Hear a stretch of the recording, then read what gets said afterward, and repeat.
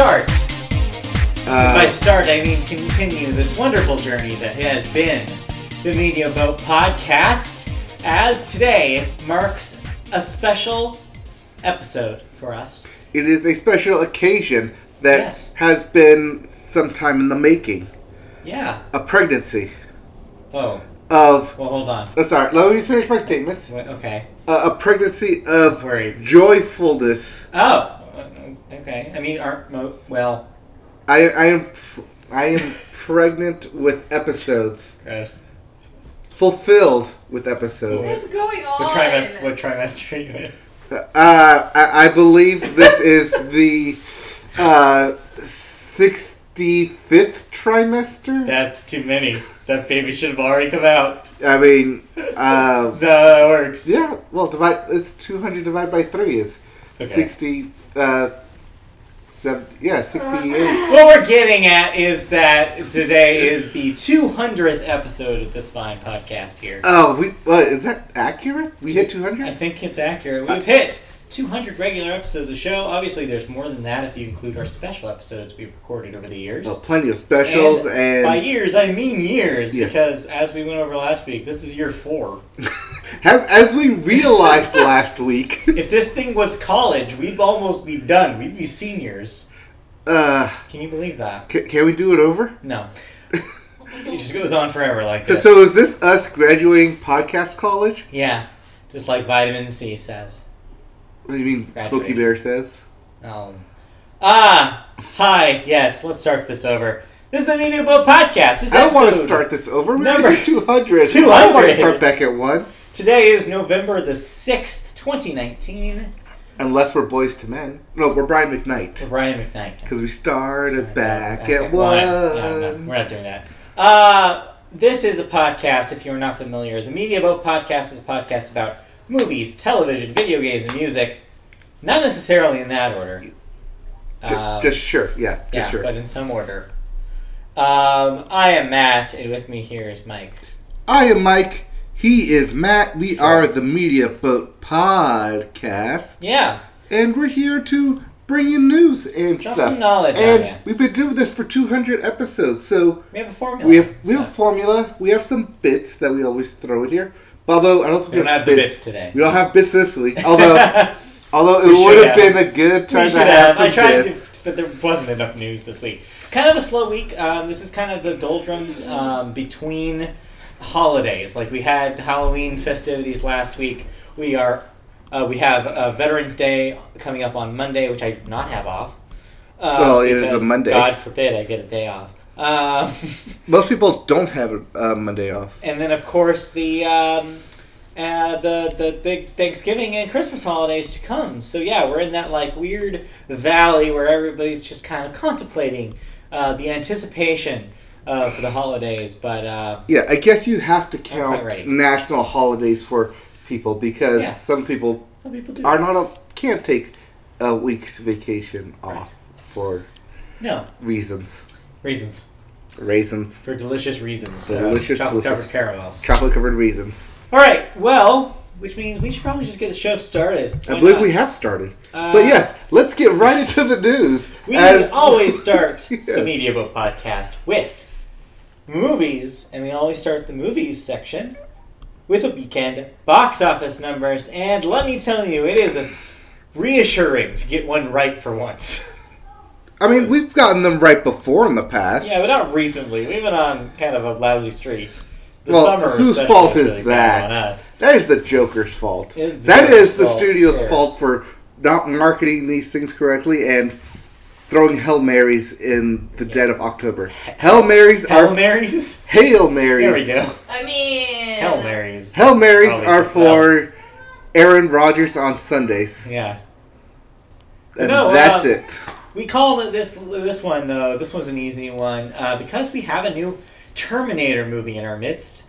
Terminator: Dark Fate is your new number one this week, making $29 million, which sounds pretty small. Compared to everything else. What do we think a Terminator movie would do? But you know what? It's okay, because it beat Joker, which is the important part. And it's, fifth week? Fourth week? Fifth week, maybe? Joker, $13 million, adding to a big pile of money, $299 million domestic. Yes, that is domestic. I think we noted last week that it is a new record holder for R-rated films in November. Yeah. Or no, in October. No, of all time. But also of all time. Of all time, yes. Terminator. Yeah. Dark Fate. People saw it. Yeah. And people immediately regretted seeing it, apparently. I've heard mixed things. Some people really love this thing. Really? Yeah. Okay. I have not heard those people. Maybe they just speak up louder. Apparently it's like the movie version, the movie equivalent to other big releases that are coming out today that have divided the internet. Mm-hmm. Looking at you, Death Stranding. Yeah. We'll get to that later. You're filling up your other numbers in your top 5 here. Number 3, Maleficent, Mistress of Evil, another $13 million. That's at 85. Domestic? Not terrible. Not great, though. It'll cross the 100 domestic, which Crawl it, yeah. Number 4, Harriet, $11 million debut. I didn't see a whole lot of marketing for it. And The Addams Family, number 5, another $8 million. $85 million for that one, too. Still technically your number 1 family film. Yes. Even though it's 5th in the box office. You ain't taking the kids to Terminator, let me tell you. If you're wondering about your other 2 new releases that we talked about last week... Yeah, wasn't there another kids release in there somewhere? Yeah, there is. We'll get to that in a sec. But first, number 9, all the way down to number 9 with only $3.5 million, Motherless Brooklyn. Apparently, it probably wasn't full release, right? It said wide release. That is wide? Okay. Well, then again, wide release is anything over 2,500 theaters. Right. True. And then what is it you were 2,500 or referencing... 1,500? I think that was 15. Might be 1,500. Maybe closer to 1,000. I thought it was the 1,000 rule. Is it, yeah.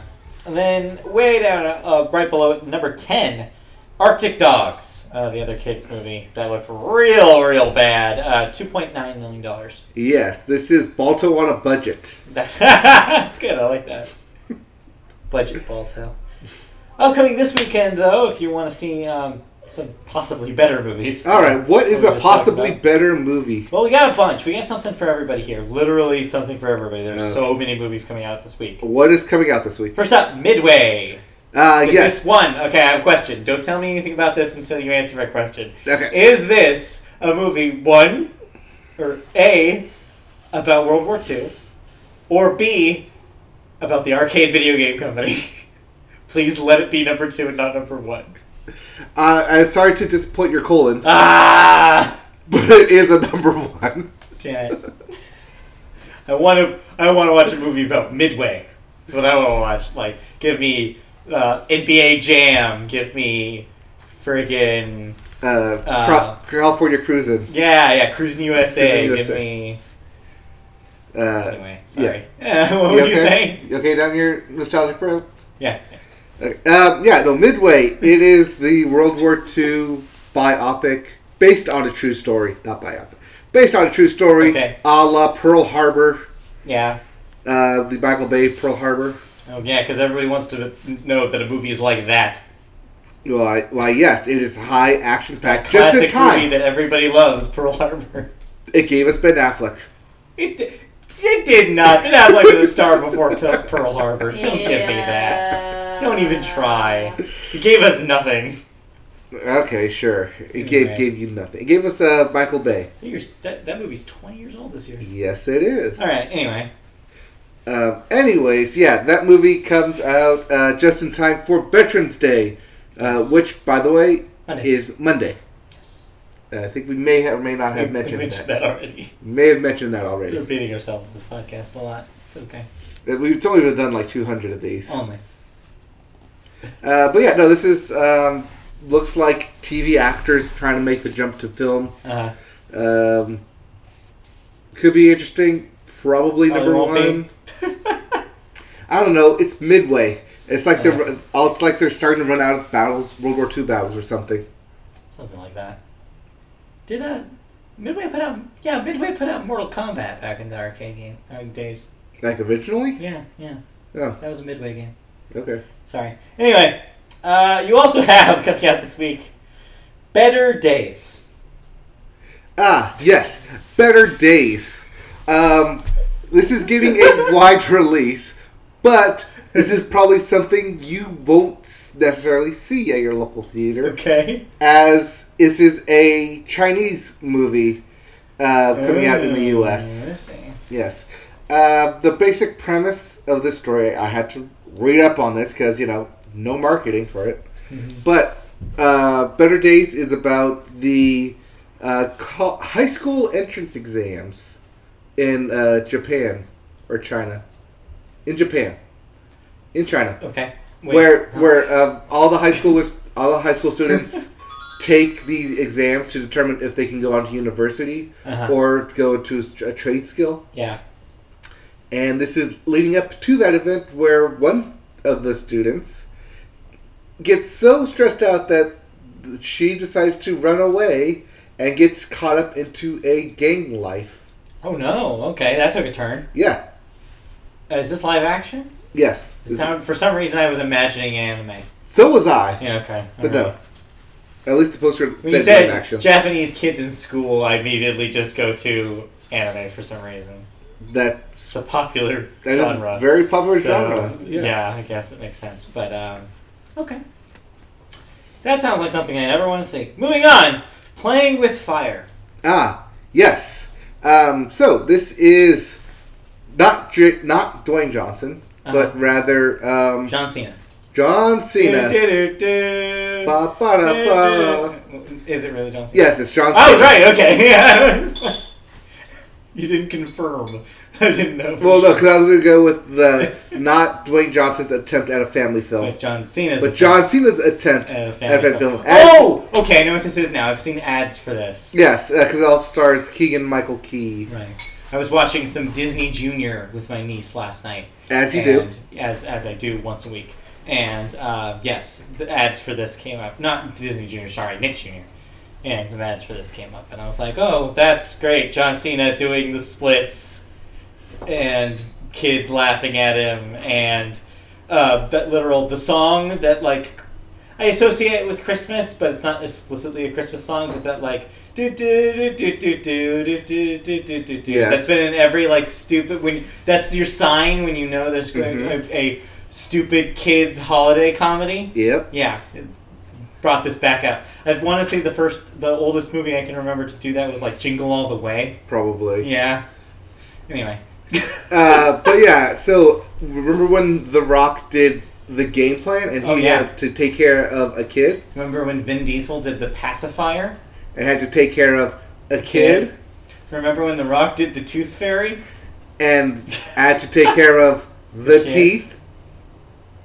Oh, I guess the kid's teeth? Yeah, the kid's teeth. But yeah, this is John Cena doing the same. Yeah, yes, this is John Cena's turn of adult macho man taking care of the kid. I'll say there's also a Jackie Chan version of this as well. Did Jackie Chan do that? I feel like that was the one thing he didn't do, but I could be wrong. No, I want to say he was... Oh, well, I guess he wasn't a kid, but The Tuxedo. Oh, The Tuxedo. Yeah, that's a pretty good example of that. All right, let's move on. That's not the... Believe it or not, those are not the only movies coming out. We're not done. No, what else is coming out? The two big releases this week. There's two bigger releases? Yeah, the two heaviest marketed ones. Oh, okay. Last Christmas. Your first Christmas movie of the Christmas season, and we're not even in December yet. Nope, but I will probably end up seeing this weekend as... While the ads have been running, I have constantly been reminded that, hey, I want to see that film, not quoted by me. Right. Someone near you. Yes, my doctor. Has expressed interest. Has expressed heavy interest in seeing this film. So we'll probably do a date night to go see this film this weekend. Go. And then if that does not sound like your speed and you're more of a Stephen King person, Dr. Sleep. I was going to say... It Chapter 2 already came out. No, Dr. Sleep, which is my... Pet Sematary already came out this year. No, think more the cinematic sequel, and why I mean cinematic, like sequel to the movie, not the book, The Shining. The Shining? Yes, The Shining, as The Simpsons. Right. No, The Shining, this is apparently supposed to be a sequel to Stanley Kubrick's The Shining. Right, and not Stephen King's The Shining. Not specifically Stephen King's short story, nor his version of The Shining, which I think was a TV movie. But yeah, this is that. So yes, maybe it'll be good. I don't know, but all the ads have heavily lead into the fact that it is the Shining movie, essentially. Because when you see on the marquee, Dr. Sleep, doesn't really connect with the Shining. Yeah. You may have some apples and oranges going on there. Dr. Sleep. Paging Dr. Sleep. You're Paging Dr. Sleep, your box office is Bond. And that's it for new releases. So what do you think? I think that this is... I don't know if any of these can get number one. Maybe Last Christmas? Well, like I said, I think I'm going with Midway because it is the Veterans Day film. If you say so. I'm going to play it safe here and go with Last Christmas. But it's not Christmas time yet. Dr. Sleep. Actually, maybe Dr. Sleep. You want to go with Dr. Sleep? Dr. Sleep over Last Christmas. I've got the two being very close in my mind because they're two very different audiences. Yes, they are. So it'll be interesting to see. But yeah, I'll say Dr. Sleep. I'll put my mind on that. Enjoy 10th place at the box office while 10th place! Dramatic much. While I take my probably second place tier with Midway. Because I think the lovey-doveyness that is Last Christmas will be the number one film. Unfortunately. Or maybe fortunately, I don't know. We'll see. Alright, but that will have to wait till next week because that is it for box office, which means... Oh, so you want to why I think it's number one? Why? The guy was the lead in Crazy Rich Asians. Oh, that guy! Yeah. Okay. Also, the female lead is Emilia Clarke. Oh, you might be right. I might be right. Yeah. Well, we'll see. We'll see you next week. I think it'll be close. It will be close. All right. Did you see any movies before we move on to movie news that you would like to talk about right now? I saw Moana on TV again. That is not a 2019 release. No, but I will be talking about Moana later. Well, we'll get there. We'll get there. All right, movie news. Let's start, instead of the world of Disney, let's start in the world of Harry Potter. Why don't we? All right. So, the Wizarding World of Harry Potter. Warner Brothers has greenlit the third Fantastic Beasts movie. There was going to be a third. There is going to be a third Fantastic Beasts movie. Didn't everyone hate the second one? Your butt ready, because there's a third one coming. Production will start in spring 2020.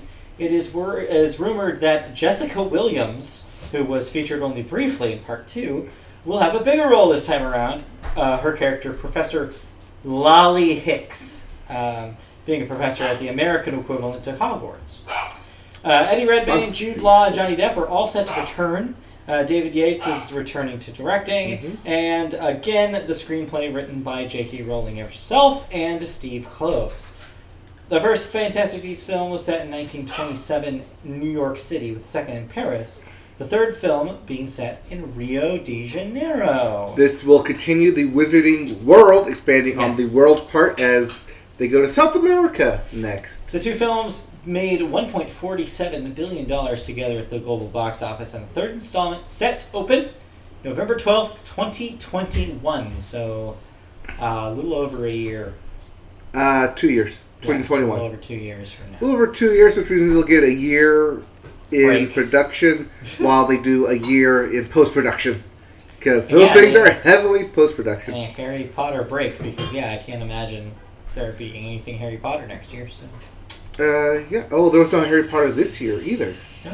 So we'll have 2 years removed. 2 years on, 2 years off. To cleanse the palate of the Wizarding World. Yes. And maybe within the next year, throw in some goodwill, as it will be the 20th anniversary? I think the 20th of the books has already passed. The 20th of the movies will be next year, I want to say, or maybe... Was that 2001? You know what? Might be 01. I think it's 21. You might be right. It might be 01. So maybe 2 more years. So maybe they'll ramp up, saying 20 years.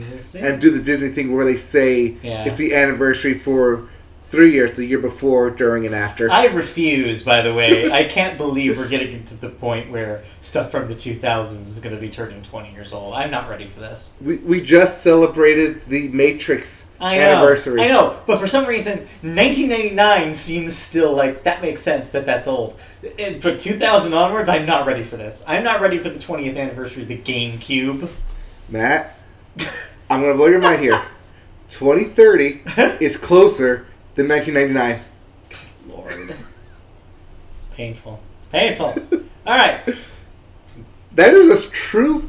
Just think about that. Yeah, it's true. That doesn't mean I have to like it. No, Moving on to things I do like. Nicolas Cage. Hey, we all like Nicolas Cage. Who doesn't like Nicolas Cage? He's just of our treasures. I think he could be one of our national treasures. Cage, everyone knows, he loves wacky concepts. And this next one... Well, yes, he's one of those, what would, the most outlandish concept, just throw Nicolas Cage in it. Just throw him in there. So what's the new... The new future hit that he might be involved in here. Wally's Wonderland. Cage will play a janitor forced to spend the night in a twisted amusement park, where he is pulled into a living nightmare as the threatening animatronic characters come to life. He has to fight his way from one monster to another to survive until morning and get out of the park. Kevin Lewis, who directed The Drop and The Third Nail, will direct Cage, noting that, quote, "For me, there was always one actor and one actor only who could make this movie work, and that actor is Nicolas Cage." Now, this sounds very familiar to Five Nights at Freddy's. A little bit. Mixed with, Night at the Museum. Yeah, I wonder if this Wally's Adventure is in any connection to Vacation and Wally World? Probably not. Probably not? I can't imagine. Yeah. Meanwhile, speaking of which, the Five Nights at Freddy's movie is still stuck in development hell.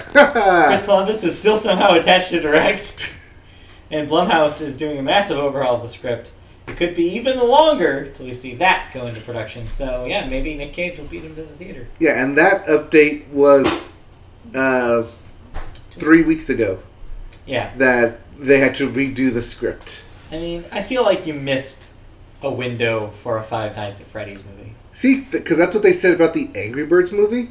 And they made two of those. They made two of those. I heard also today on a podcast that apparently there's still movie rights for Fruit Ninja.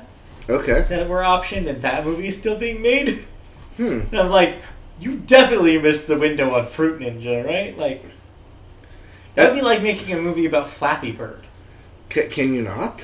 I would love a movie about Flappy Bird. Don't get me wrong. It's just a bird that's literally trying to learn to fly. Yeah. That's a short film. Do it. That is a short film. Yeah. Pitch that to Pixar. I try to think of a Fruit Ninja. Yeah, Fruit Ninja. I don't know how you make that into a movie. I think you just there'd just be a regular ninja school, ninja academy, where where instead of throwing random objects, they specifically throw fruit.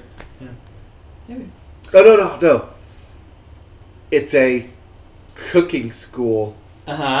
Where he becomes a ninja as he cuts up fruit. Yeah. And vegetables. Oh, here we go. What if that's the setup, but then the twist is that the villain is secretly using lab-grown pesticides in a local farm, and the fruit comes to life, and then the ninja has to use his culinary skills. His ninja-like culinary skills to become a real ninja and chop up the angry fruit that's attacking him. But here's the thing, though. Okay. The chef is not just an ordinary culinary chef. Okay. No, when he was young, he grew up in a ninja academy. But when he left, he found his love of cooking, and that's why he went to cooking school. Yes. So he is a ninja. And this is all sponsored by Ninja Blenders.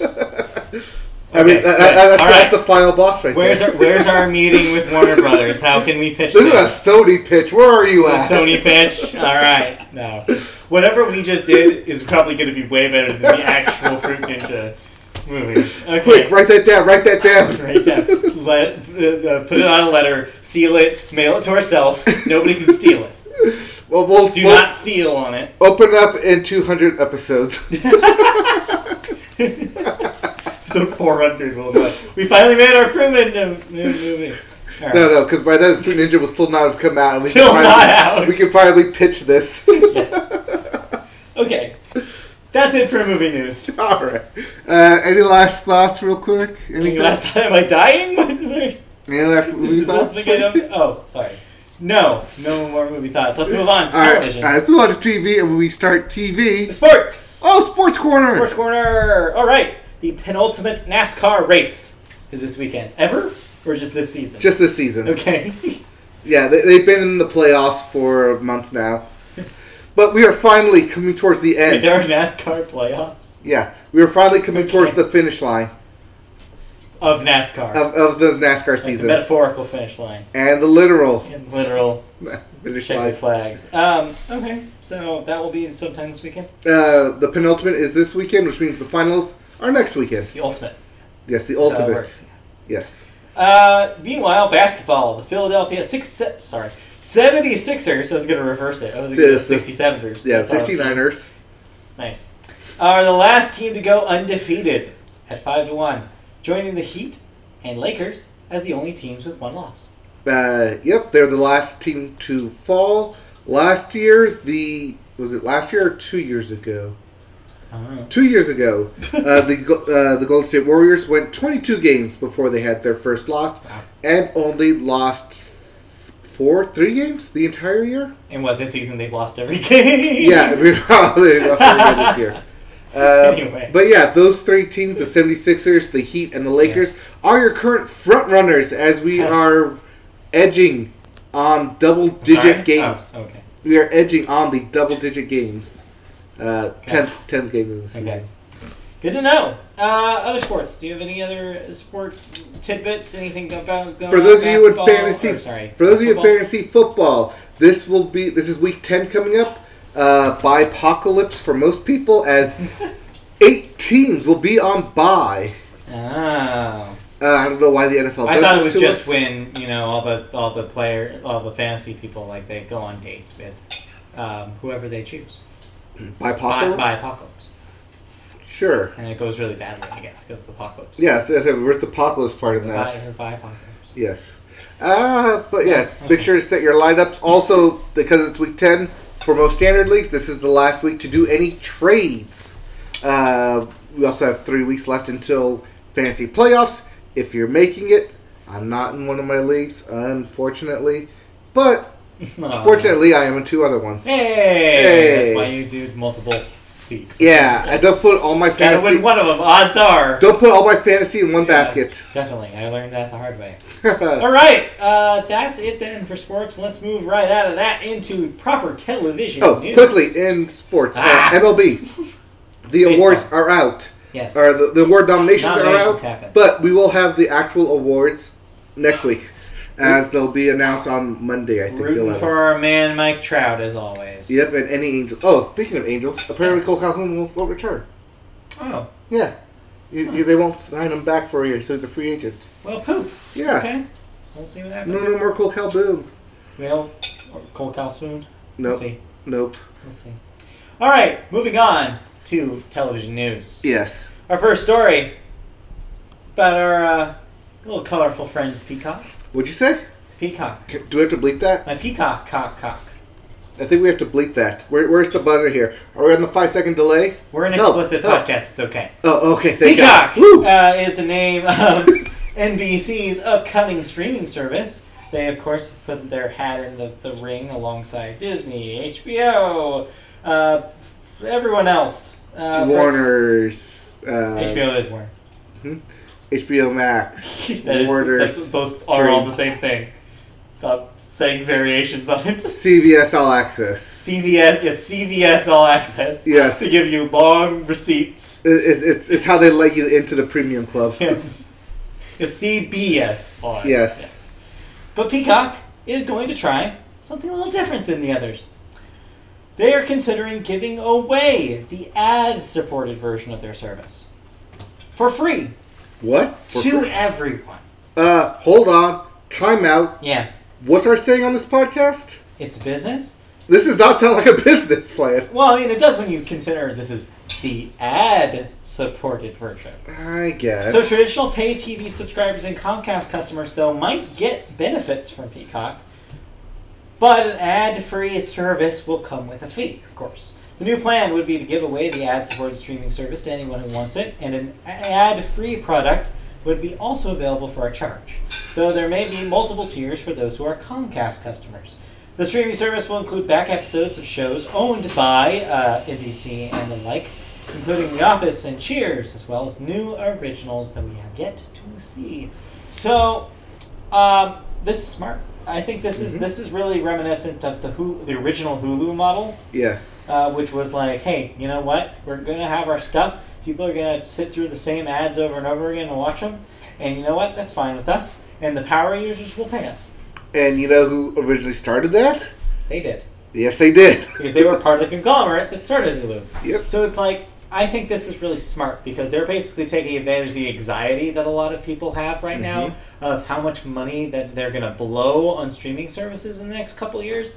So this is basically NBC saying, no, we got you. Here's ours, and you don't even have to pay for it if you don't want to. You just have to watch some painless ads, and we'll give you all the cheers you want. Now, I hope they keep the model or the advertising time down to 90 seconds. Yeah. That's going to be the big thing. Made that a thing, except there are still exceptions to that. Yes, but I want to say, because I have Hulu, Simple Plan, whatever, Basic. You have the band Simple Plan? No, I have Hulu Basic. Oh. But yes, they're also on that playlist. Simple Plan. That's on playlist.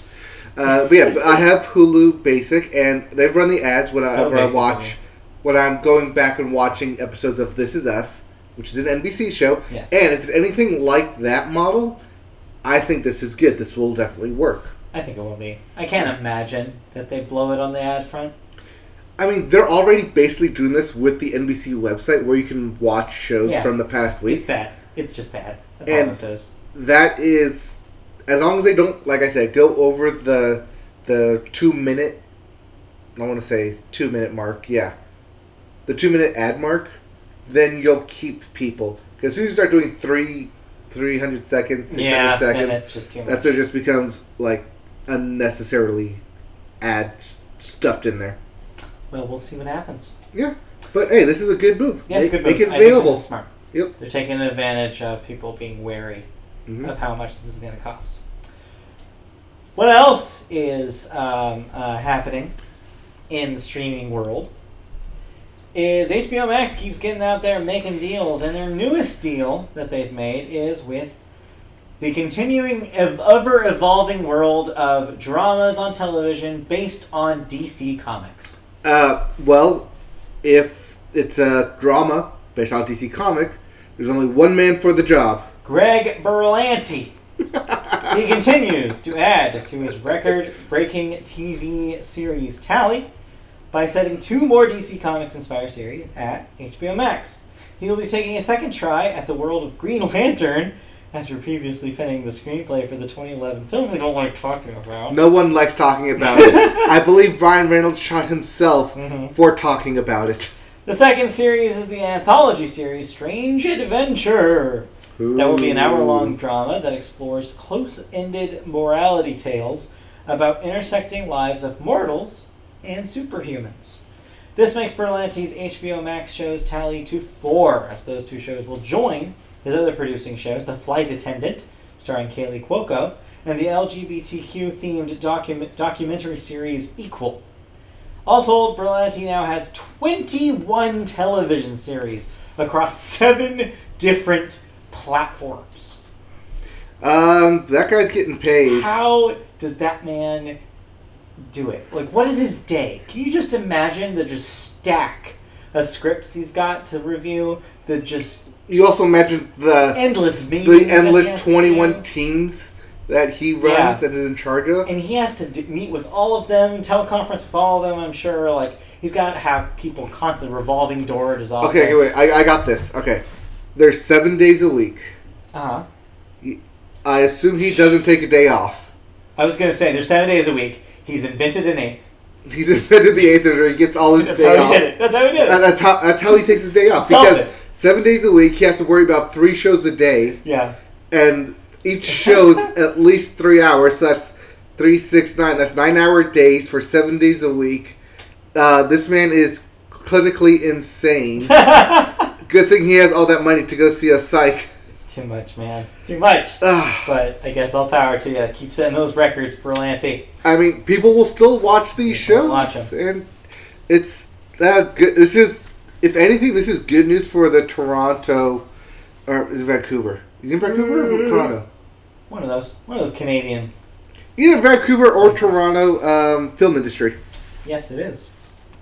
All right. That's it for television news. All right. You watched a couple of televisions. Yes, I did. So last week you mentioned that you were almost done with The Righteous Gemstones on HBO. Yes. Now you are done with this debut season of the series. Tell me, how are your feelings about the series now that the season has wrapped up? They're relatively the same as the first pilot episode, but I want to say I like the show even more as the season went on. Because as it went on, it did delve into more of like the Christian side, like the preacher side, and how a lot of the televangelists side. Yeah, but how a lot of it was intercut between what you're saying and what you're doing. Show, don't tell, but tell and then show. And it's really well done. Danny McBride has a clear hit on his hands here. I really hope they're able to bring back the entire cast for this because, they just melt so well. And you know how I don't like Adam Devine in pretty much anything. Yeah. But I like him in this. Okay. I like because they basically kick him down every episode. Uh-huh. But he's charming enough to fight back. I was recently talking to somebody who didn't know who Adam Devine was, and I said, Congratulations. I wish I was you. Don't find out. No. Then they'll show a picture like, oh, it's that guy. Oh, that guy's fun. Yeah. That's probably what they're going to go with. I wasn't that clever. I think I probably did say something like, he's like, and I drew a blank on what he was in. Yeah. And I was just like, hey, he's that guy. You recognize him if you saw him. Because you don't want to say the Adam Devine show on Comedy Central, which no one watched. But, he's just one of those guys where if you saw his face, you'd be like, oh, it's that guy. Yeah. Because it's he's got just a punchable face. Right. I mean, you don't want to bring up Jexy, I think. Oh, God. No one does. But, this whole cast works. It works well together. I love John Goodman as the powerhouse of the dad. It's really well done, really well made. It definitely hits on all the comedic points, and I'm looking forward to season 2. And did we say it had season 3? I believe that it did get renewed for 2. For 2, so, right. Yeah, okay, right. So yeah, we will definitely see more Righteous Gemstones. HBO likes to do that with their renewals. Yeah.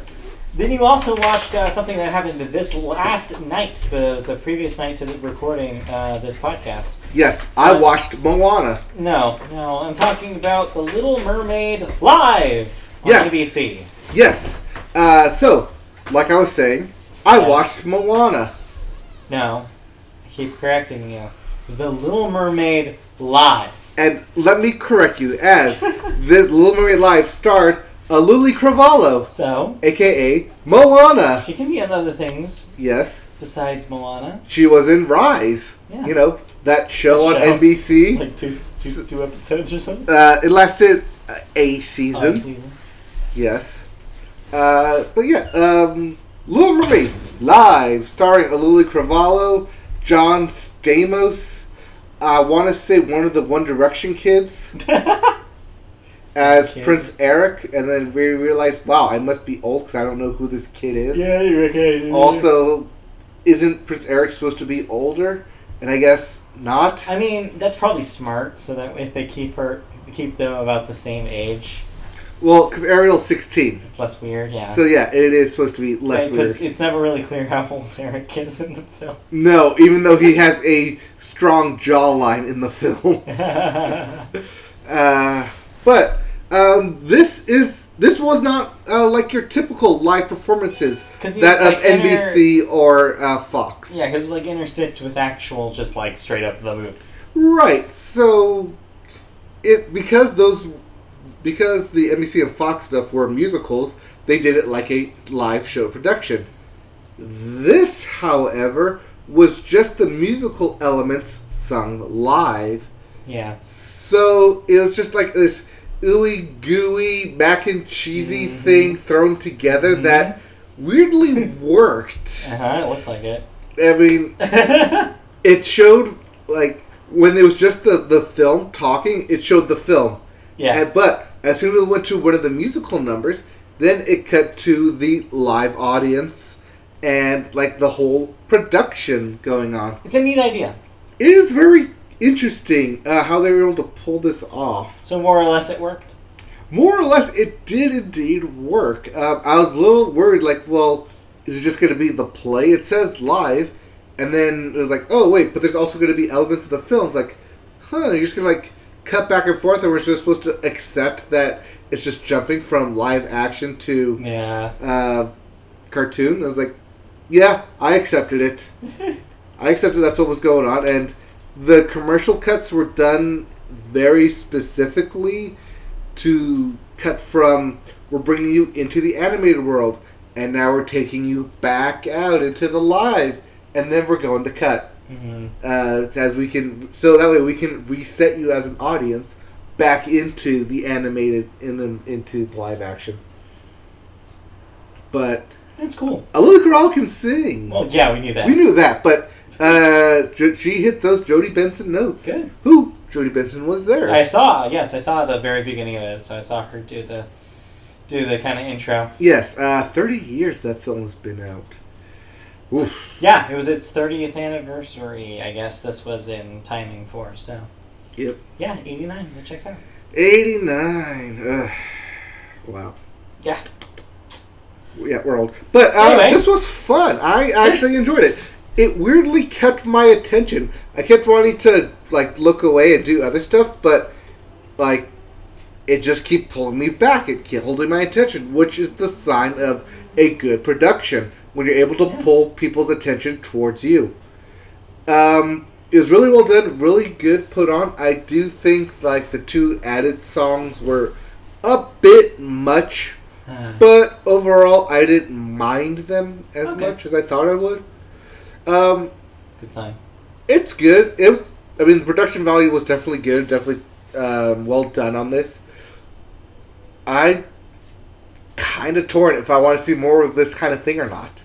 Because while I think they definitely have their hit on their hand here, I don't know how well that will translate to a lot of other stuff. Right. Or if they're just gonna say, well, we're doing it and you're gonna watch it anyways because it's your favorite movies. Like, I guess so. But I see what they did with Little Mermaid. Even though they do have a Little Mermaid live-action film currently in production. Yeah, but this is going to be so different. It is definitely very different from what this is. Yeah. Fair enough. All right. Did you watch any other television? Nothing worth noting. Okay. I didn't. No. Did not either. So that means. Yes. Well, no. I didn't watch it, but for those of you who are stuck on the Food Network, Holiday Baking Championship is back. For Thanksgiving, I think they do Thanksgiving first, and then they do the Christmas stuff. Christmas stuff. But yeah, Holiday Baking Championships are currently going on. Cool. Yay! All right, let's move on. Next up, cancellations and renewals. You didn't watch anything? I did not. Okay. First up in cancellations and renewals, Netflix is bringing back Another Life for Another Life, a.k.a. Season 2. Another Life? Another Life. Not Second Life. Lodge 49, meanwhile, on AMC, canceled after 2 seasons. Okay, done. Creepshow will get a 2nd season on Shudder. Ugh. Ooh. I shudder. I felt that. Pennyworth will get a 2nd season on Epix. That is the Alfred Pennyworth. Yes. The Eric Andre Show will get a 5th season on Adult Swim. Do note here, even though it's getting a 5th season, it has not been on the air since 2015. Yeah. But they're they may or may not be doing a time skip, but it's just a 5th season because Eric Andre got kicked off of. I'm sorry, nothing didn't get kicked off of. All the other shows Eric Andre was on apparently weren't that successful. So he's going back. Okay. The Great Christmas Light Fight. The Great Christmas Light Fight. Yep. We'll get an 8th season on ABC. Yes, it will. This is your holiday special. Cheap to make, easy to produce. Yeah. Put your Christmas lights up, and let's see who has the best one. Okay. Pearson, canceled after 1 season on USA. Yep. Don't know what this was. It is not related to the Pearsons of This Is Us, so don't be alarmed. NBC has canceled The In-Between after 1 season. They're getting out of the in-between. Okay. And then, lastly, in cancellations and renewals, FX is bringing Mayans MC back for a 3rd season. The MC, I believe, is Motorcycle Club? Yes, because it's a spinoff of Sons of Anarchy. Yes. All right, now moving into deaths. I guess we're making up for not having deaths for the last 2 weeks by having a bunch. Not a bunch, but a bunch. Gay Byrne, age 85, host of The Late Late Show, Gay Byrne Show, classic television host. Yep. Brian Tarantina, age 60, actor, was in recently Marvelous Mrs. Maisel, as well as City by the Sea, One Life to Live, so a television actor. Character actor, his background mostly, but had some bit parts. Bernard Slade, age 89, a screenwriter, worked on Same Time Next Year, The Flying Nun, and The Partridge Family, so a television writer. Television and, screenplay, yeah. And then John Witherspoon, I saw this one, age 77, actor, most famous for Friday, but also Wayans Brothers, Boondocks, the occasional television project. But beloved. I'm sure this is one you've seen on your Twitter feed. Oh yeah, no, a lot of people were really, really upset. He seemed like a real good one. Sad loss. All right, that's it for deaths. Oh no! I hand this over to you. Okay. It's time for rebirth. Whoa. Music. Okay, as we get into music, we get into the Billboard. Let's get into the Billboard. All right, we'll start Billboard with the singles chart, and the singles chart. Yes. The Hot 100. Hottest 100. And the new number 1. Yeah. New single here, "Lose You to Love Me" by Selena Gomez. Yeah. What is this? This is her return after kind of being away for a while. This is a ballad, and a lot of people say that lyrically it seems to refer to her failed relationship with Justin Bieber. They broke up? A long time ago. Really? Justin Bieber is currently married to Hailey Baldwin, now Hailey Bieber. Wait, is that Hailey Baldwin of the Baldwin family? No, not related to those Baldwins. Really? Different Baldwin. Different Baldwin? Completely different Baldwin, I believe. I don't want to believe you.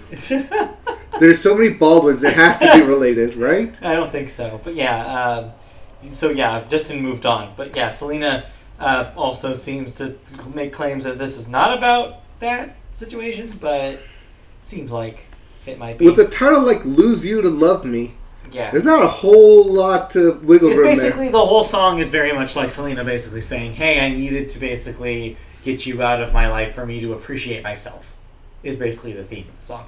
It's fine. When I heard it, I was like, people like this, but it's like kind of a boring ballad to me. It doesn't have a big hook. You lost me at boring ballad. Exactly. Let's move on to the rest of the top 5. Well, the rest of the top 5. Number 2, "Someone You Loved" by Louis Capaldi. Still there.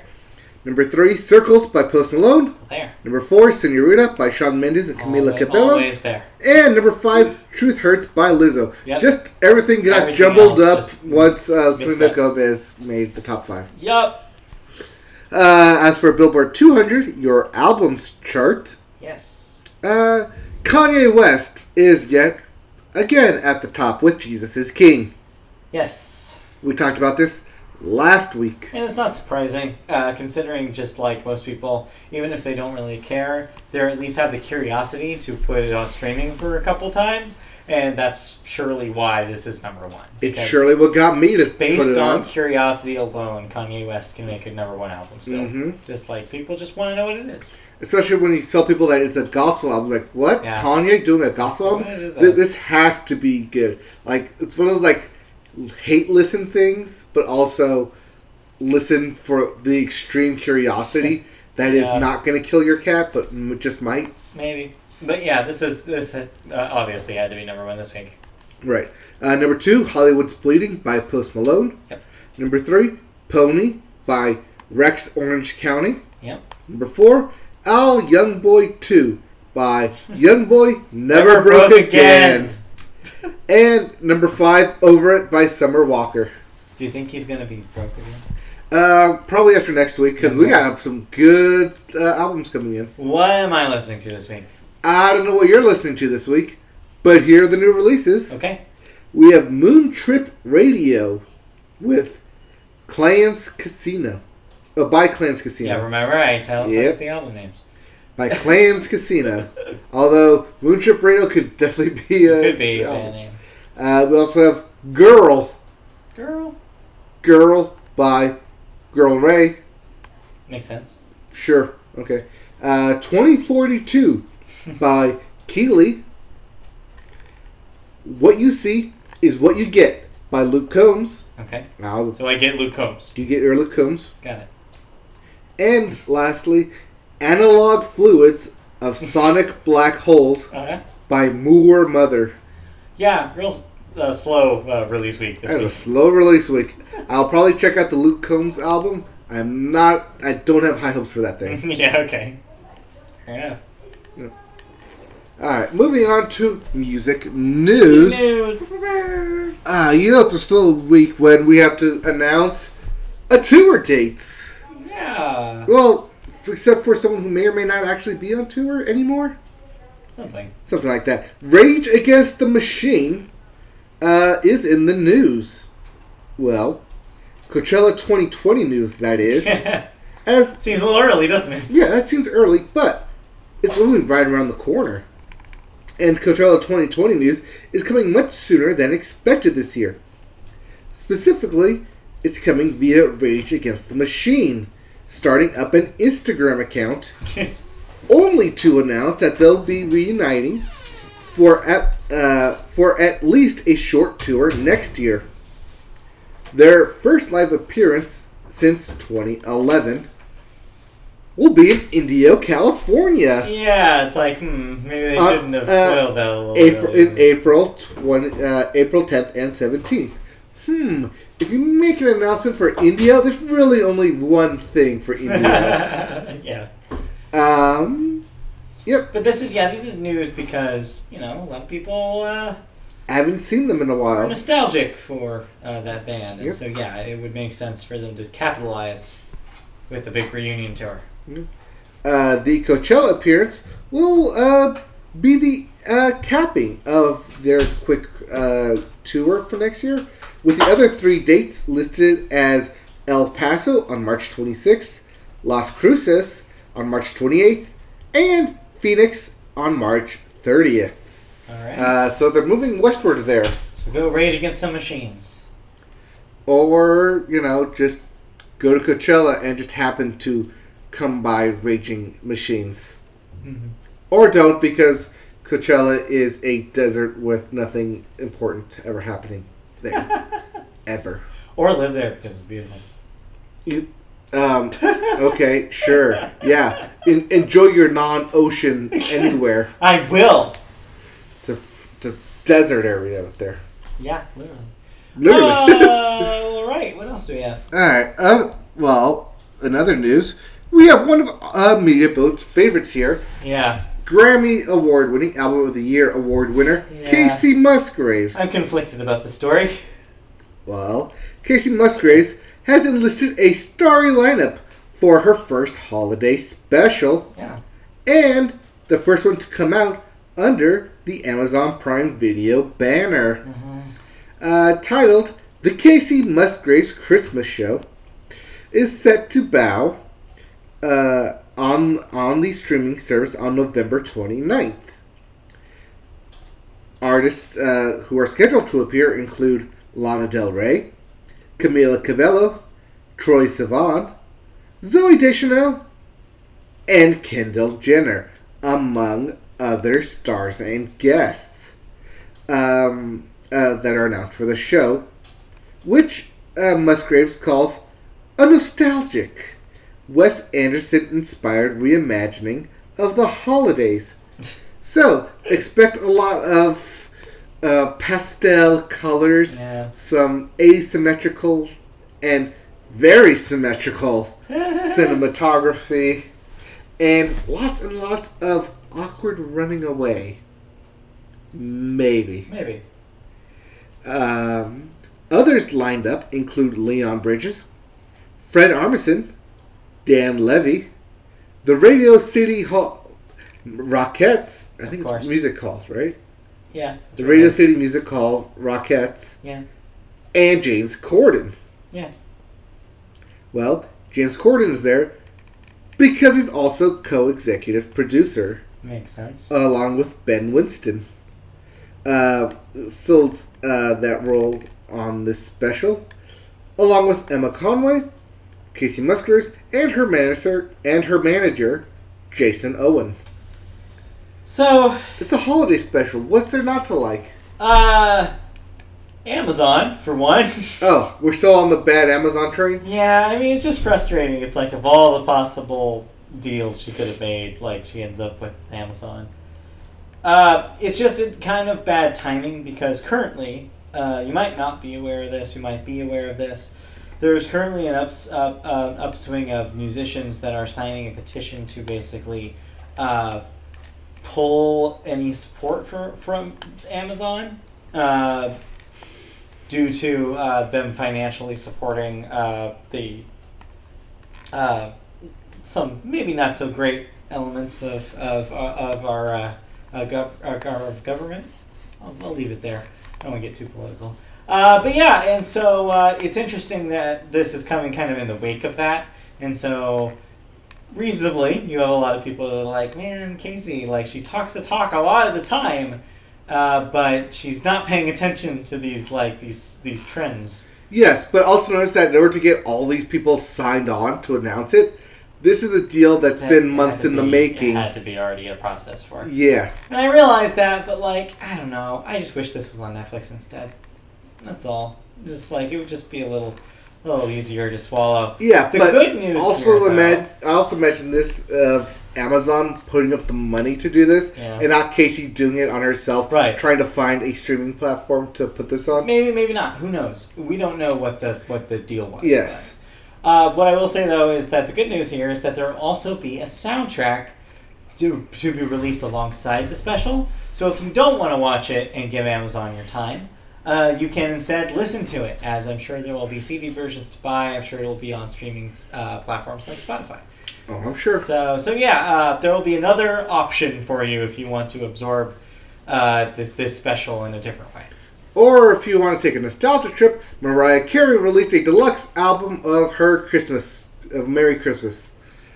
Right, yeah. That got released this past weekend, so it's happening. Christmas music. It's happening. Listen to Christmas music already, even though, Santa has not come down Main Street yet. Give it or Broadway. Santa's not come down Broadway, so that's, as I say, when Santa comes down Broadway, you can blast all the Christmas music you want. Just wait till then. I'm even more strict. I'm a December 1st person. Oh, it has to be December 1st. You're a 25 Days of Christmas person. Oh, hell yeah. No. It has to be.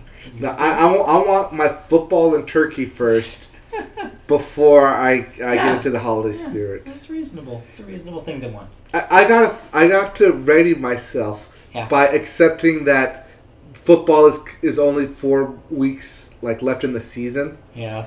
And that fall is pretty much over by preparing myself for the long winter. A long winter. And it feels so long when the Christmas music is playing every time. Every day, 24/7, everywhere. Yes. Okay. Cool. Is that it for that story? That's it for that story. Casey Musgraves doing a Christmas special. This was hinted at earlier this year, as she said that she had a holiday thing in the works. I had seen that she had mentioned that. And this is what this is. Yep. But mainly assumed it was just going to be an album. But yeah, I thought that too. But surprise! All right, Christmas classics. What do we got? Well, we have some thoughts, and as I said, if you want to listen to Mariah Carey's "Merry Christmas" 25th anniversary deluxe, it's currently streaming. Yeah. Or you could listen to, a bunch of other music, including one Miranda Lambert. So yeah, we talked about this in new releases last week, that a new Miranda Lambert album hit last week. Weirdly, we did not plan this, but we both listened to it. Well, you told me you were going to listen to it. Oh yeah, no, I was going to no matter what. And I told you I was going to listen to it because it's Miranda Lambert and have some fans. Well, I am happy to report that, in my opinion, I think this is the best record she's put out since Revolution in 2010, 2011? Yeah. Yeah, I think this is a real highlight. I loved this thing. It's weird you say that because I listened to this thing and, this is definitely Miranda Lambert album. It sounds 100% like her because it is her. This sounds like any of these songs could have come out at any time. But I think that may be a thing against it because for me, it did sound like these songs could have come out at any time. Yeah.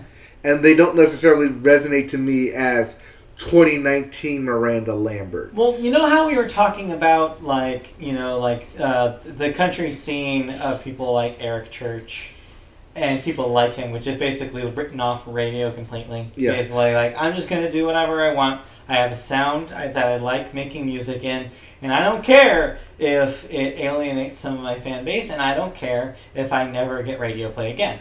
Miranda Lambert has been secretly doing this almost her entire career. Mm-hmm. She had one big hit, and then country radio, for the most part, kind of left her behind.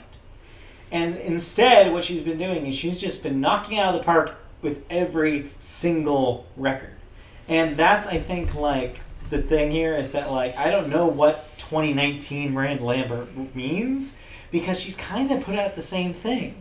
But that's not a bad thing. Right, I know. That's not necessarily a bad thing. Unlike Zac Brown Band, which I talked about, how they have an ever-evolving sound and will never settle on one thing. Miranda Lambert just does one thing, but she does it so well. She's the Mariano Rivera of country music. She found a niche. She really did. She found... And it's interesting, too, because this is her first, obviously, in the wake of the earth-shattering golden hour. Casey Musgraves has now set a bar. Let's be real. The bar is here now. And every record that comes out after that, unfortunately by a woman in country music, is going to be compared to it. I don't know if that's going to be fair. Obviously there's kind of an element of, weird sexism there. But that being said, you can see some post-effects of Golden Hour on this record. There's one song in particular that was produced in a manner that I could have imagined being on Casey's record. And, I forget the name of it.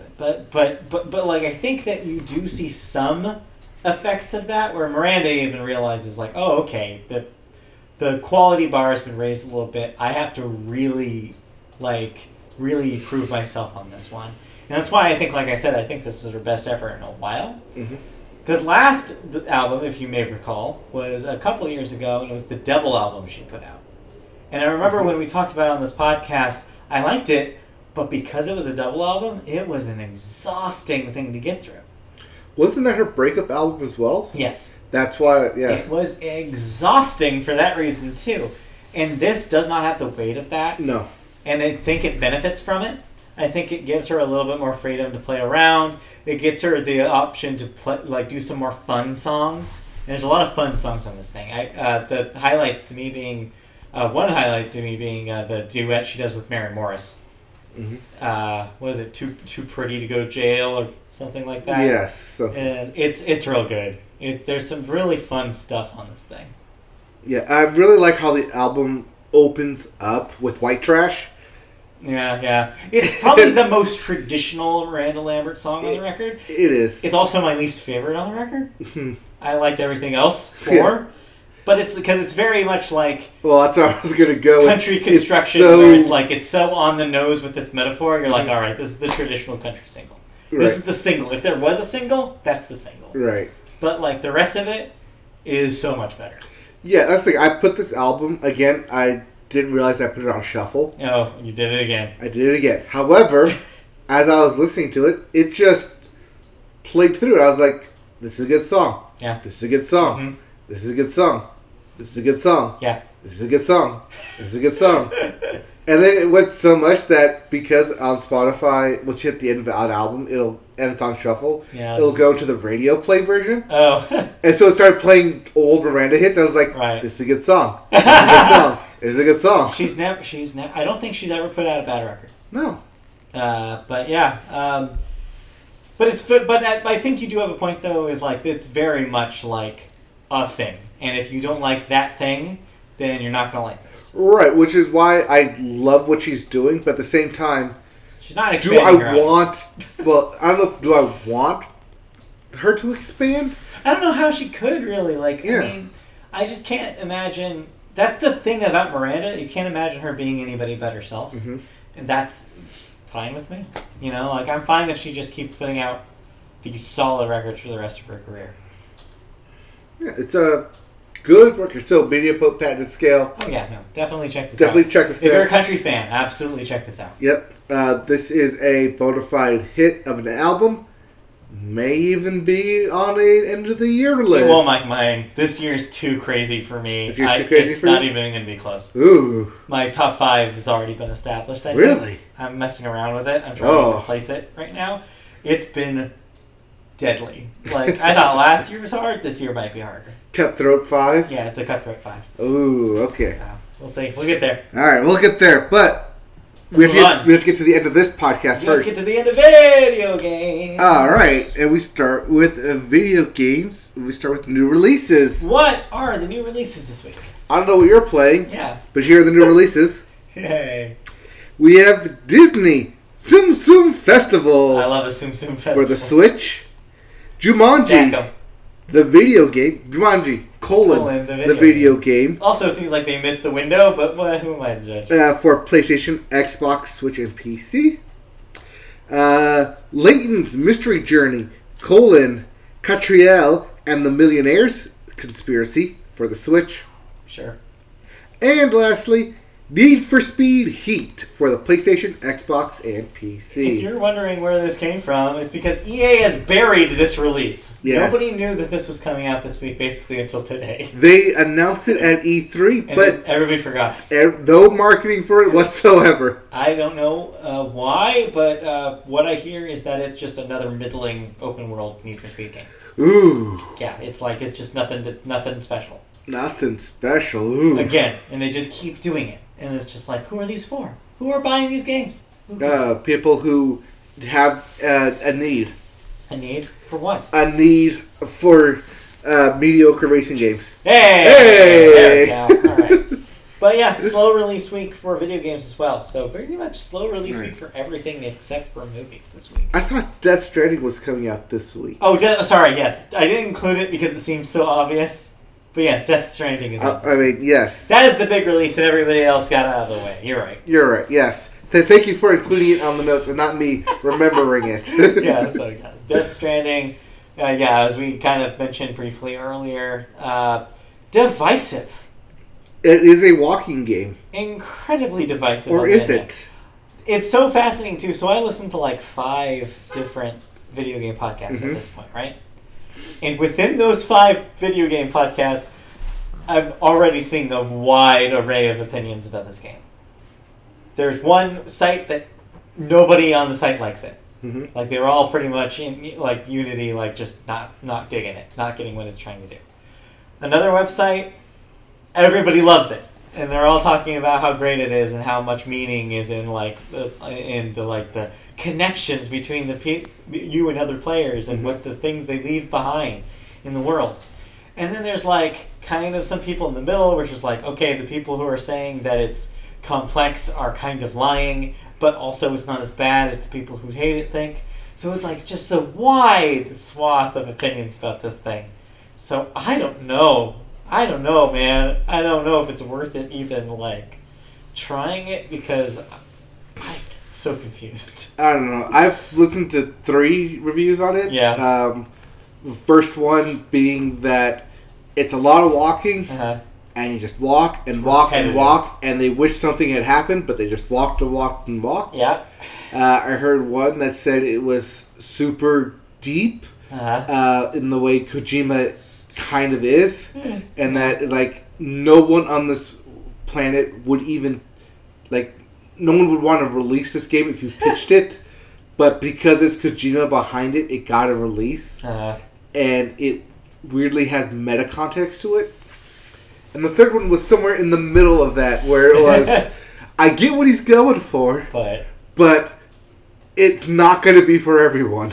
And yeah, I think that's ultimately probably the ultimate take, is that it does seem like this thing's going to be really up some people's alley, and it's just not going to work for other people. Mm-hmm. And for everything that I've heard, I'm probably in the latter camp, not the former. Right, and that's why I'm hesitant to sink myself into this, because I've heard that it is a 60-hour game, and I don't have the time for that this year. Yeah, I mean, we'll get to this later, but I finished Borderlands, like, I'm still in Outer Worlds, and Pokemon comes out next week, so it's like, where's time? Time, I don't have it. Right. It's gone. So we'll see. But let's get into some news first before we get to your Borderlands. I just wanted to kind of get our piece said about Death Stranding, since that's the big news this week, really. Mm-hmm. But there's actually other stuff happening. Yes. There's stuff that's continuing to happen. Yes. Blizzard, or BlizzCon happened this past weekend, and too many people dressed up as this took place across from Disneyland at the Anaheim Convention Center. A lot of people decided to dress up in their favorite Disney character, Winnie the Pooh. Yeah. Yeah. Apparently, a Winnie the Pooh was seen in the convention center, so somehow it got in. Apparently, they had a Winnie the Pooh convention upstairs that they kind of just like melded in between. Weird how that works out. Yeah, it's weird that they had scheduled something like that on the same day. Yeah, I don't know why that would be. Yeah, that's just poor planning on that. In a completely unrelated note. Yeah, in a completely unrelated note, Blizzard President J. Allen Brack opened BlizzCon 2019's keynote with a statement in response to the recent Hearthstone controversy. Yeah. Quote, Blizzard had the opportunity to bring the world together in a Hearthstone tournament. We did not. We moved too quickly in our decision making, and to make matters worse, we were too slow to talk with you. We didn't live up to the high standards we really set for ourselves. And second, we failed in our purpose. I'm sorry. And I accept accountability. Close quote. So, the thing, though, here is that in a statement I guess he made in an interview later that day, is that he still stands by the company's decision, contrary to what he said in that apology, and that he doubled down on the fact that they said that it was the statement, not the content of the statement, that was the reason for the suspension. That is interesting, because in all of his apologies, right around here, you see these huge quotes here for apology? Right. Not once does he make mention to the players, the podcasters, or the specific controversy. No. This is a very general PR statement. Very general. There's nothing specific said that he has said that identifies why people are mad. Yeah, it typifies the kind of like non-apologetic apology we're getting for this kind of thing pretty much across the board nowadays. Yep. So it's not surprising. It's just worth noting that at least they dedicated 15 minutes to at least kind of obliquely mention it. Well, you don't want them needed to apologize though, right? Because they have a shit ton of games coming out. And that's the thing, is that they had to kind of sweep it under the rug quickly before all the big announcements to try to win back all the fans. Right, they needed to make this announcement first, so that way when they announced all these other games coming out, you weren't sitting there like, okay, cool, but where's the apology? It's like, we'll get your apology out of the way. Yeah. Now, please focus on spending money for us. And spend money you will, because they announced a lot of stuff. Yeah. They went on to announce Overwatch 2. Yes. Featuring the same multiplayer gameplay and a new co-op mode. So what that basically means, to kind of be more specific. Yes, co-op, isn't there no single player option? So, basically it is single player, I'm using quotes, because you can play it by yourself, but it is meant to be a co-op mode. Mm-hmm. It's a 4-player mode against robot AI. It's a player versus environment, PvE, as opposed to the traditional multiplayer PvP. So, it's basically offering a more story-driven experience. So you'll actually be in story moments with the characters of Overwatch that will bring more backstory to the overarching story of Overwatch. It's their way to kind of give the fans more character and story, because that's what the fans have been asking for pretty much from day one with Overwatch. Right, but they provided those in terms of cinematics and launch trailers. But beyond that mode and some new skins, that's literally it for new content. Overwatch 2 will still have the multiplayer mode from Overwatch 1. That is not changing. And that's because they didn't want to divide the player base. Are there new heroes, at least? No. Same heroes. At least not confirmed yet. The same heroes. No confirmed new heroes, at least as of this recording. I wouldn't be surprised if down the line they did, but keep in mind, anything they do, they don't want to divide the player base. So anything they do has to be aesthetic for multiplayer. They can't introduce a new hero in just 2. They would have to introduce it for 1 and 2. Because that's what they're saying. They do not want to change the multiplayer mode.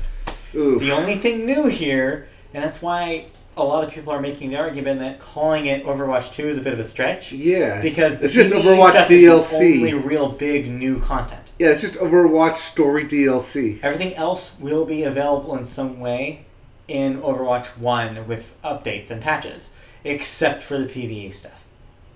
So, yeah. Chances are, though, that this will not be a full-priced game. I really doubt they would try to put this thing out for $60. But, hey, Blizzard will try, I'm sure. Yeah, they'll definitely try, because money. Because money. Yep. But, speaking of money, they also announced a grittier and bloodier Diablo 4. Yeah, almost as a reaction to Diablo 3's reaction. If you remember way back when that was announced. Yes, this was at the beginning of the PS4 cycle? It was right before... It was kind of towards the end of the PS3 generation. Right, but the Diablo 3 coming to consoles was a big deal. It was a big deal, but even before that, when it was announced for PC, people freaked out. At least hardcore Diablo fans did, because they were like, oh, it's too colorful, it's too, you guys aren't, it's not as bloody and violent. And so this still is probably eating on some, people at Blizzard's brains. And so they're finally just like, all right, fine, we'll give you this really gritty Diablo you want.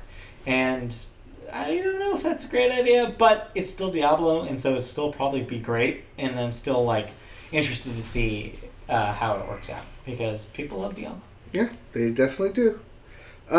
They also announced new expansions for World of Warcraft and Hearthstone, but these are your typical yearly updates. Yeah, no surprises there, really. It's the hardcore will enjoy the updates. Overall, you had someone go to BlizzCon. I did. I didn't get a lot of feedback from them directly. It seemed like it was just the announcements were the big part, so it's like we just lived it right now. Yeah, okay. Well, then let's continue on. Let's continue on to our second story. Call of Duty. Yeah, so slow news week, which means we got a sales number story. Yes, we do. As Call of Duty, Modern Warfare has sold extremely well at launch, even by Call of Duty standards. Activision, in an attempt to pump up their numbers, announced that its first 3 days on the market were the best for any game in the series this console generation. And it has also become the top-selling new game release of 2019. Mm-hmm. Activision also boasted that it has already brought in more than $600 million in worldwide sales through and topped PS4 digital pre-orders and 3-day digital sale records, which is a serious win for the company. It also beat the company's internal digital sales record, as well as its records for biggest Call of Duty launch on PC. The company does note that this is counting both retail and digital sales units, including sales of the Charity Defender Pack. Sales of that DLC will go on to benefit the Call of Duty endowment. So yeah, this is not super surprising considering that it's a Call of Duty game. The reason why they rebooted the Modern Warfare name was to get people talking about Call of Duty again. Because yeah, this generation hasn't been stellar for it. I mean, we saw, some excitement over Black Ops 4 last year, but it was diminishing returns really this entire generation.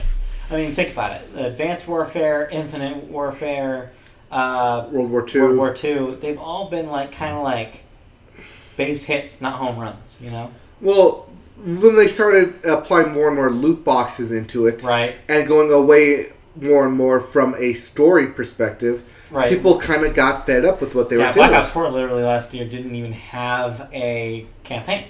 So yeah, it's I think that maybe this is kind of the success of this is kind of self-fulfilling prophecy almost. Mm-hmm. Because they knew that if they put the name Modern Warfare on a game again, that the fans would return. And they did. You slap Modern Warfare on it, you give it a single-player campaign, right, and people will buy it. And also, I hear that it's a good one this year. That's the other part of it, is that the quality went up again. Good word of mouth. And so, yeah, you have the word of mouth on it for sure, where people are saying, Call of Duty is good again. So, yeah. Also, a lot of the story elements are taken from real-world events as well. Things that have happened literally within the past 15 years. So, maybe 10 years, actually. Since Modern Warfare came out. Right. Actually, I want to say since Modern Warfare came out, that was 2007. 7. So, 10 years of... 12 years now. 12 years of story development. Yeah. Whatever, it's interesting, to basically see, but it's super not surprising. I might Redbox this for a weekend. Try it, but it's just so just for the story though, because I played the 2v2 alpha, right, and I enjoyed it, but I'm not going to buy it because I'm not going to play it. Yeah, you've been there. No, I want to do it for the story mode. Yeah, it's interesting. I almost just want to try some classic old multiplayer, but yeah, maybe we'll invite you over. Have a good day. Maybe. Have a Call of Duty day. A duty day. A duty day. Duty day. Yep. That's it though for video game news. All right, that brings us to thoughts, and you. I did it. Finally. I finally did it. You completed Borderlands 3. If you told me that out of the two of us that I would be the first one to finish Borderlands, I would have said you were crazy, and yet that's what happened. Yes, I had other things happen in my life that takes priority. But yeah, I finished that game. And there wasn't a whole lot more from where I left off. There's it was a chunk, but it wasn't a huge chunk in Borderlands standards. Also, I did some side quests once I got to the final kind of area too, so I was kind of taking my time. Okay. But ultimately, it still seemed a little underwhelming. The final boss was also kind of easy.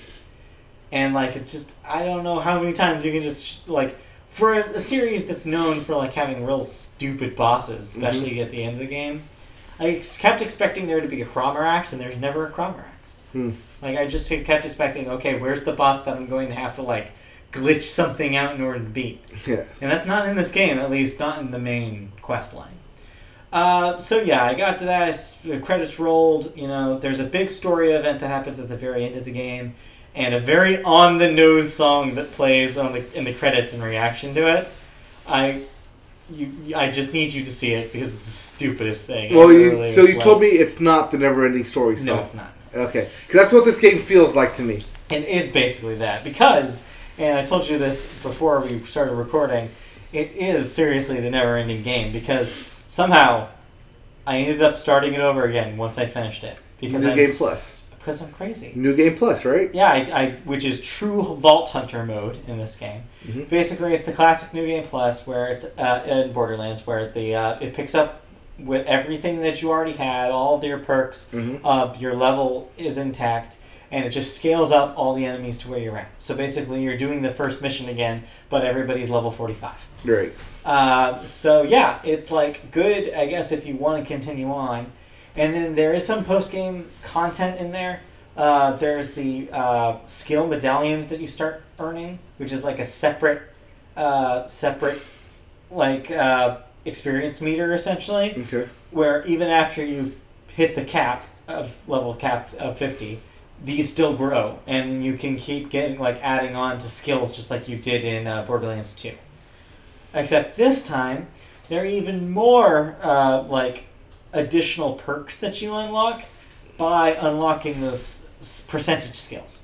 So, for example, if I put enough points into shield recovery or max health and stuff like that, I will get either special skins or special abilities like the one I mentioned earlier, which was the ability to aim down sights while in down but not out mode.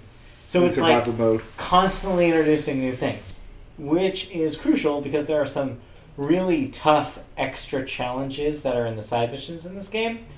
There's a Mad Moxie style arena that you can find where it's just round after round, wave after wave of enemies. Except this one you actually earn XP from. Yay! Which is not the case before. Yeah. So yeah, it's fun, but it's hard. It's like a really good challenge. So it gives you something at least to aspire to and a reason to get your skills up to the maximum you can. So there's a lot more in this game after you beat it, and it just never ends. I'm a little not as sour on it as I was the last couple weeks. I think once I returned to it, and once I had some closure with it, I have now accepted it and moved on a little bit from where I was. It's still not even close to being the best Borderlands game, nor is it my favorite Borderlands game. You're still on 1? I still love 1. It's still got a special place in my heart. Mm-hmm. But if you want Borderlands, this is that. And so it's going to be a lot of people's favorite game this year. Not going to be mine, but it's definitely going to be exactly what people want it to be. So yeah, overall, if I was to review it, I'd probably give it around a 7 if on a 10-point scale, or a 3 on a 5-point scale. Cool, but we don't do that kind of scale. I know, but the media boat scale doesn't really apply here though, because if you wanted this game, you've bought it already. Yeah. And you're already playing it. So there's nothing that I can say that'll change your mind. So yeah, it's Borderlands. Okay. Other than that, I kind of haven't been playing much. I need to jump back into Outer Worlds. Pokemon comes out next week. I will be playing that, and then I will be getting an iPhone in the next couple days, which means I will be able to play a lot more of the Apple Arcade stuff that I haven't been able to play on my computer. So I'll have continuing updates about the wonderful world of Apple Arcade on this podcast. Yay! So yeah, look forward to it. All right. I've been playing a mobile game because I have Google Play Pass. Okay. The game that kept being bombarded me with messages till I finally gave in and said, okay, fine, I'll try you out. Okay. Was Game Dev Tycoon. Oh, Game Dev Tycoon. I've heard of this. Yes. You start as a developer for starting with basic 2D games and script-based games, or text-based games.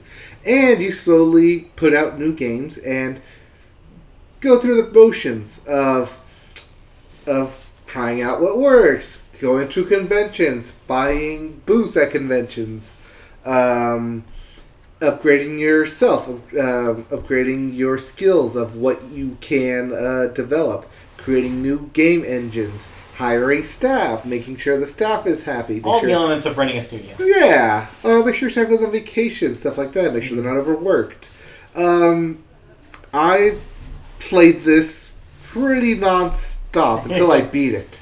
Wow. Because when I eventually went bankrupt multiple times, it stopped you and said, hey, "You went bankrupt. You're gonna have to start the whole level over." Aww. And I was like, "Okay, I know what I did wrong. I know what I have to prioritize now."